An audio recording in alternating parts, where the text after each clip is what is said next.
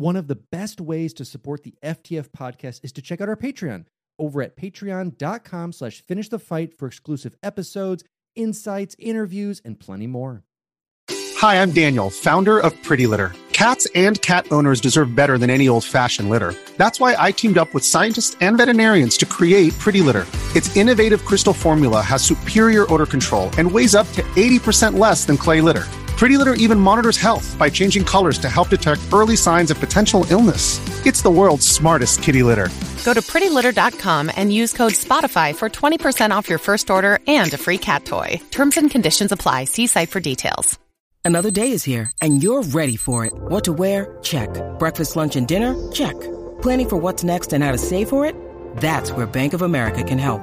For your financial to-dos, Bank of America has experts ready to help get you closer to your goals. Get started at one of our local financial centers or 24/7 in our mobile banking app. Find a location near you at bankofamerica.com/talktous. What would you like the power to do? Mobile banking requires downloading the app and is only available for select devices. Message and data rates may apply. Bank of America N.A., member FDIC.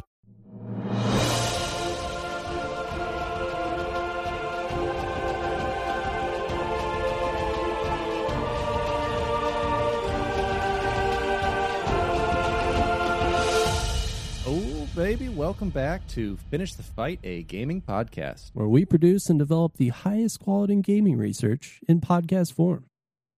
I am your host, Alex Kendall. And I am your host, Derek Baker. And we are back. We're back, baby. So we took some time off, personal reasons, holiday reasons, kind of shifting up what we even want to do with the podcast. And, you know, it was fun, but a lot. So we're back. New schedule, new ideas going on, but we kind of wanted to fill you guys in also on the several months of hot, juicy gaming gossip that we've missed. Yeah.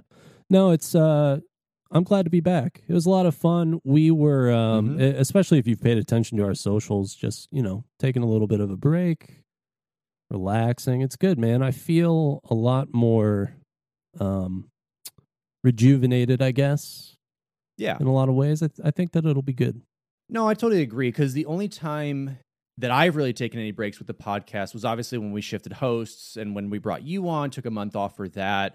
But taking this time off, one, also just helped me really appreciate what we've been doing with the podcast and allowing me to reset personally and professionally with what I do, and giving us time to even just reconsider. Because you and I had talked, do we still want to do this? Is this something that is still fun for us?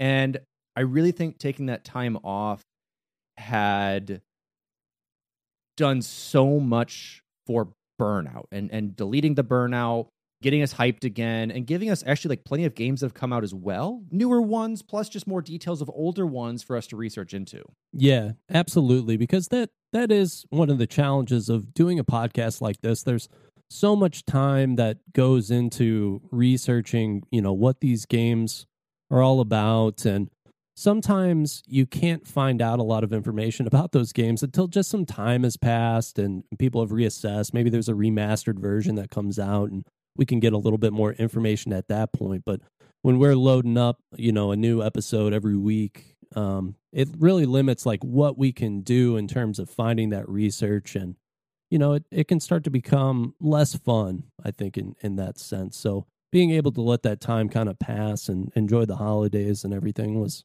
really, really great. Yeah, and I'm glad we didn't miss much. We just missed a lot of failed launches and some games that aren't doing so hot, and some AAA title studios that are kind of in the weeds, with Battlefield 2042, 2142. Battlefield Bad is just what I've been calling it, the not good one. Battlefield, I wish there was more tornadoes. Unfortunate. We had Halo Infinite drop, which for me, I didn't play a lot of the multiplayer, but I played the campaign, which I thought was definitely a breath of fresh air, although a bit Assassin's Creed repetitive in what you had to do as far as the side missions. With the multiplayer, and I know with the Battle Pass being a big point of contention with gamers who've played it, and we kind of see why they went free to play with multiplayer. One, not so much done, but two, really trying to push that Battle Pass. Yeah, there's been a lot of controversy about the multiplayer of this game, and it kind of falls back to some of the same things that gamers have been complaining about for years now, and where this industry has really started trending, with cosmetics being more pay to use than earnable. Yes.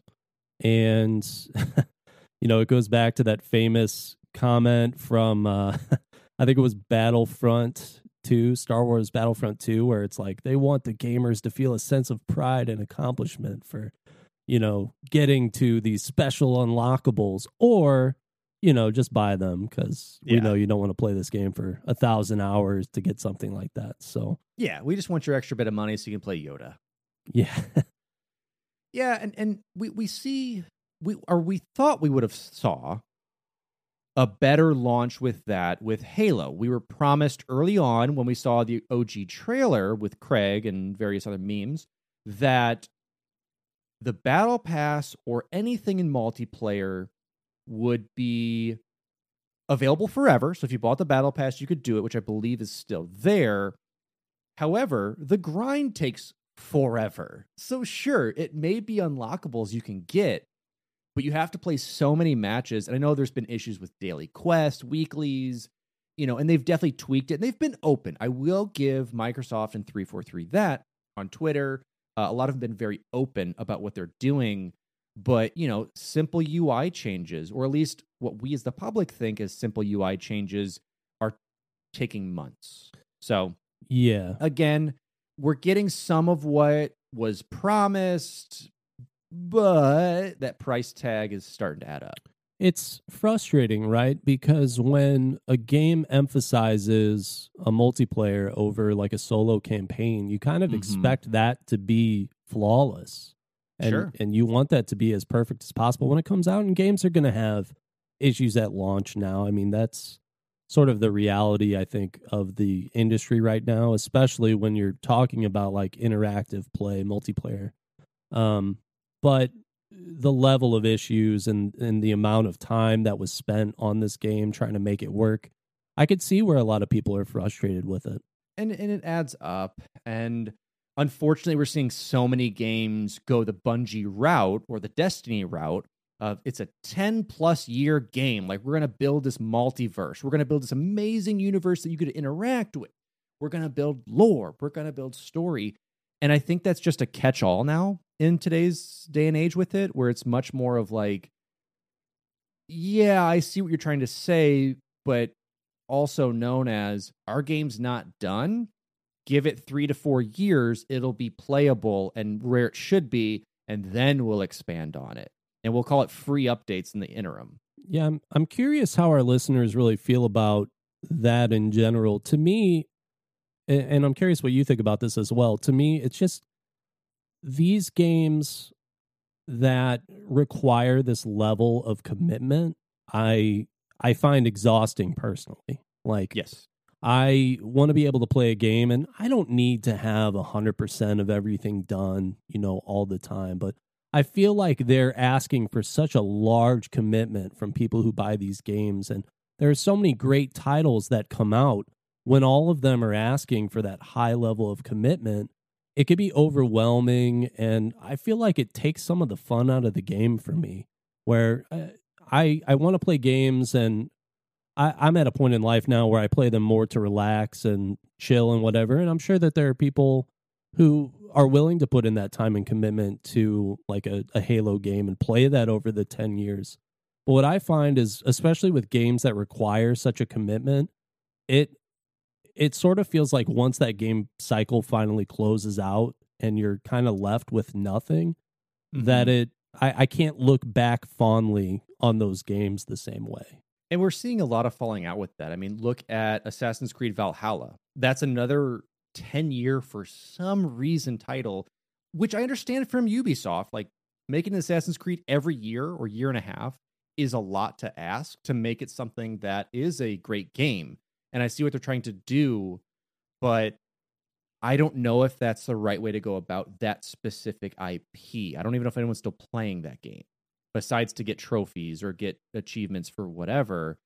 It's it doesn't seem like something that would live on. Well, and yeah, that's another challenge as well. When you plan out a game that's going to have this long life cycle and your player base dies down, it can make it challenging in itself for people who do still play that game to even, find matches, find like consistently good gameplay, find like teams to help them with certain challenges that come out to get new content. Like it always, I think, starts out really, really strong and then starts to fade over time because there are, like I said, all these other great games that come out kind of with that same plan. So, or even revisiting older games. I mean, look at League of Legends, look at Apex, look at kind of Overwatch. It's kind of died out at this point because Blizzard just kind of gave up on that. But those games became a 10-year, or Apex kind of followed the track of a 10-year because you're constantly putting new content out. Not just Halo, you get Big Team Battle, which should have been there in the first place, but wasn't. But you get a new legend. You get a new character to play as, which changes the meta, which changes the way you play, along with constant nerfs and buffs. That's what makes these games repeatable and playable. In Halo, I'm not sure how you will get that. I'm not sure if you're going to have new guns released, whether it's an older vehicle released again, such as like a Mantis, or are you just going to keep rotating playlists very much like you've done forever?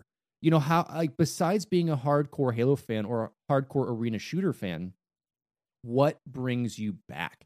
And I think that's one of the biggest things as gamers we have to look at is, sure, like in Halo and a lot of these other ones, and all of them, there's cosmetics you can unlock or purchase or loot crates you can get to get certain things.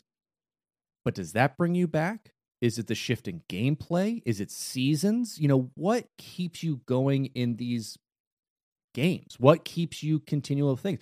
Let's even look at a much more softer game, Stardew Valley, with Concerned Ape, who's constantly putting these free updates out that isn't even necessary. The game is there. People love it. They'll keep playing it. But as these major content updates.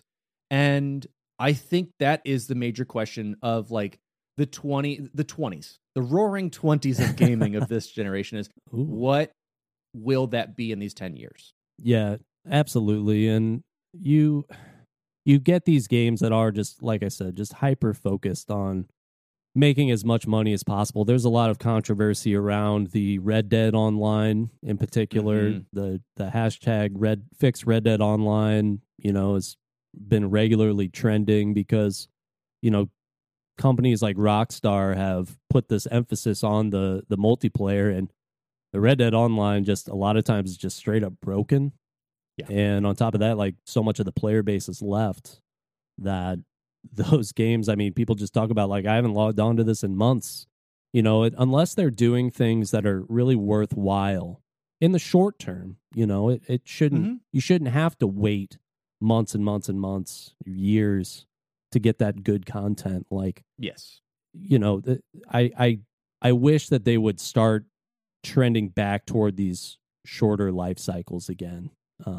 But it's hard to develop these games. Like people ask more and more, and we look at how long it took to develop Halo Infinite, and but for them to still have problems like that is disappointing. And to see where the pressures come from. I mean, let's jump to a couple of the things that I want to talk about that's even on that point, especially when it comes to the bottom dollar. Let's start with Microsoft with this, because I was about to bring it up with which we had talked about previously, but their acquisition of Bethesda ZeniMax as a company. I mean, those are another games company we're on like an 11, 12-year cycle with a lot of their games. Yeah. But it's not a broken game released that we have to wait. It's not like we're getting Skyrim now, but there's no dragons yet. We couldn't program it in.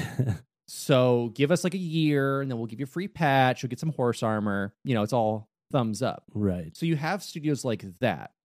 And then you have other studios that Microsoft just purchased, and looking over at some Activision Blizzard, which was a hefty price tag at $69 giggity billion acquisition. Baby. A lot of dough. I mean, it's a lot of dough out there, which I think in the community was actually pretty torn on, is this good? Is this bad? Does this squash creativity and become like Marvel under Disney? Does this still allow all these independent devs, even though Activision Blizzard is very large and has their own partners under it, does that allow them to still operate? Are we going to get World of Warcraft on Game Pass? These are the questions that we have to ask. Yeah, it's certainly some fair concern. I think that my biggest concern lies within exclusivity. And I felt like gaming for a long time was trending toward being more open and cross-platform. And I was really excited for that because I don't think that you should have to have an Xbox, a PlayStation, a Switch, and a PC. I think that's asking a lot, you know, to play specific games. And of course, you don't have to do that. But it does make the decisions harder, especially when it's hard just to get a hold of a console at this point. Yep. I'm a little worried just about, you know, we had this Activision purchase. We had a Bungie purchase as well. We did. And those things becoming exclusive to these larger gaming publishers, it bums me out. Like, I have a PS5. I don't have an Xbox. I still want to be able to play like the Elder Scrolls titles. But the rumor is that that's going to be, you know, a Microsoft exclusive now. Because we do know that Starfield is going to... Starfield? Whichever one. There's Space One. I don't pay attention to their Space One, but I think it's Starfield. Will be, I believe, a timed exclusive, or it is an Xbox exclusive. I forgot what they talked about in the Bethesda meeting months ago. But yeah, I mean, that's their first one, and I think that is going to be a test bed to test the waters and see how people respond. It's a new IP from them. How does it do? Okay, now we're going to put 6 just onto Xbox and PC. How is that going to work? You know? Yeah, and like it's weird to me when it's not characters that were, you know, originally designed by the publisher. Like Halo being a Microsoft exclusive, PC exclusive, like that's fine to me because they came up with the Master Chief. They're the ones who started that whole train. The Mario characters, of course, sticking with Nintendo. I'm fine with stuff like that. It's these other IPs, like Spider-Man being a PlayStation exclusive. Like, people love Spider-Man. It should not be strictly a PlayStation game. Like, Wolverine is coming out now. There's going to be a Spider-Man 2. Like, people on Xbox should be able to play those games. I don't love the idea of paying the big dollars just to get these like super exclusive non-house IPs. And I feel like we're trending toward that again. I somewhat get it. Sony, they covet Spider-Man. Spider-Man makes them a lot of money. I get the idea of it. But again, it's not like you're farming it out to Disney for Marvel. You know, this is just another games console that you can also make money on, or, you know, allow us in the true gaming console of PC players, allow us to play some of it. Yeah. which Sony is trending. God of War just reported on Steam 3-week high that it is the best selling PC game from Sony. Horizon was high up there as well, but like obviously having God of War with it, which hopefully is a good trend to get more Sony very specific IPs to Steam or Epic. I don't really care where it goes as long as it goes to the true console. Also just the only one that I own besides a Switch. So like those are the two that I'm flip-flopping, but it is. And, you know, you brought up Bungie. Bungie, with the 2 previous masters joining, has joined sides with Sony for your 3.6 or 6.3 billion. Let me just double check on that. 3.6. So yeah, you're jumping to 3.6 billion to acquire Bungie. And that includes Destiny, Myst, I guess. But looking at Destiny and I think trying to see where they're going to go with that. And I think Sony will give 100% give a better roadmap for them, unlike Activision. Yeah. That just kind of try to squash them down and earn money. Yeah. So it is the war of that. And it is the war of like, are we going to have monopolies? Like, we'll always have game studios out there that are very small indies or foreign ones that only produce this type of game under this. But are we going to see more acquisitions soon? And the FTC is actually reviewing that purchase. Mm-hmm. I think they announced that as of today, as of this recording, February 1st. But yeah, I mean, it's, and I think it's worth looking into. There's a lot of media acquisitions just in general right now, especially with Disney, like you mentioned, and gamers not wanting to have that like standardized Disney version of gaming is another fair concern to have. I mean, I don't want games to be designed based on like a market response, like because a marketing department put together some sort of study that said, well, gamers like this and don't like this, and we'll still sell even this many copies, even if we add in this extra thing, this will be the bottom dollar projection. Like that's not how any of us, I think, want games to be made. We want them to go back to those more artistic visions. And it's hard now with this being the giant industry that it has become, because the money really does matter. You see boutique studios like a Rockstar Studio that went, from making these like really unique artsy games. Now they focus a lot on that multiplayer. They still make an artsy game every once in a while. Sure. And Red Dead 2 was fantastic, even within its story. But then you see where they're not going to pay attention to things like that anymore, and they're only going to work on those money-generating portions of the games, and that sucks. It does. And, I think it is the way that the industry is trending. Now, there are positives and negatives, as there always will be. I know a positive negative, let's call it that, is Game Pass. I think Game Pass is fantastic. It's for and fantastic for all the fours and fans out there. For the ability to play multiple games from indie studios, Microsoft studios, even larger studios that are out there that are getting this, especially Bethesda. Now we're going to see, again, Activision Blizzard under this umbrella.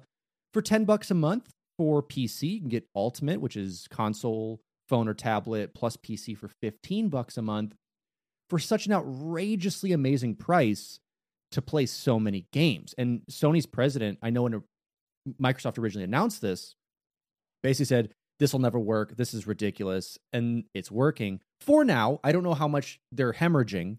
Right. But Sony's like, well, maybe we should do that too. Yeah, they decided to do that, and they have their PS Now, but it's like server-based. I don't know exactly how the Game Pass works. I think you can download those games and not have to worry about things like that. Correct. You actually download the product to your computer, and then very similar to Adobe or any of these other programs, they'll check every time you log on to make sure it's been X number of days you've connected to the internet, knowing that you have the availability to play this for the month you subscribe for. Right. And Nintendo does like kind of the same thing, I think, with their NES and SNES stuff, those subscription type games. And I think it's a great idea, and because there's too many titles now that come out, and we've kind of gotten out of that disc resale type of, like places like brick and mortar stores. I know GameStop, the stocks are not trending with how that industry was supposed to be going. But people are getting away from buying discs and reselling them, and it sucks to spend $60 on a game, $70 on a game, and then hate it. And you have a digital copy of it because that's what was available to you, or you had a console that doesn't even accept discs anymore. Yeah, and it really depends on what their policies are. Like Steam is very good. Steam allows 2 hours of play, or less than 2 hours of play, and you can return it.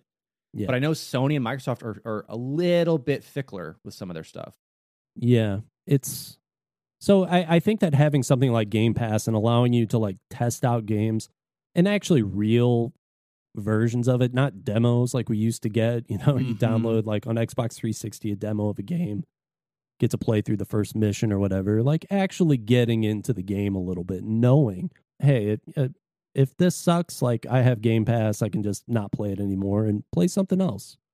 And not only that, with Game Pass, which Sony, I assume, will do the same thing, and Xbox Live even has some of these perks.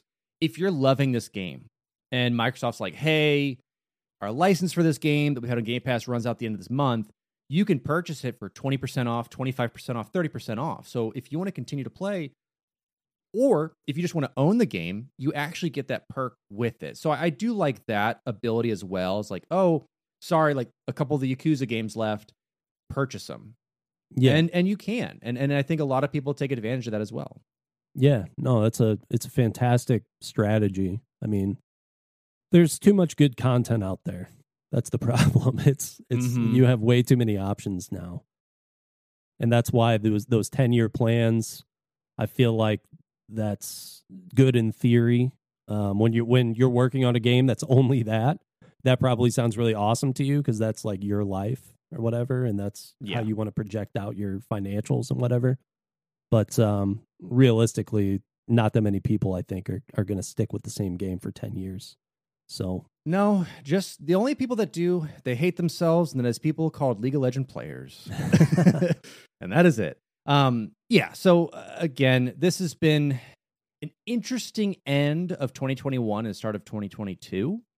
I think we've seen some really cool stuff come out, some really cool promises coming out, and just some positive turns with some more delays, which is, I think, a lot of people understood after a lot of these games came out. They're like, one more year, a little bit more time. Yeah. And I think a lot of people are totally fine with that.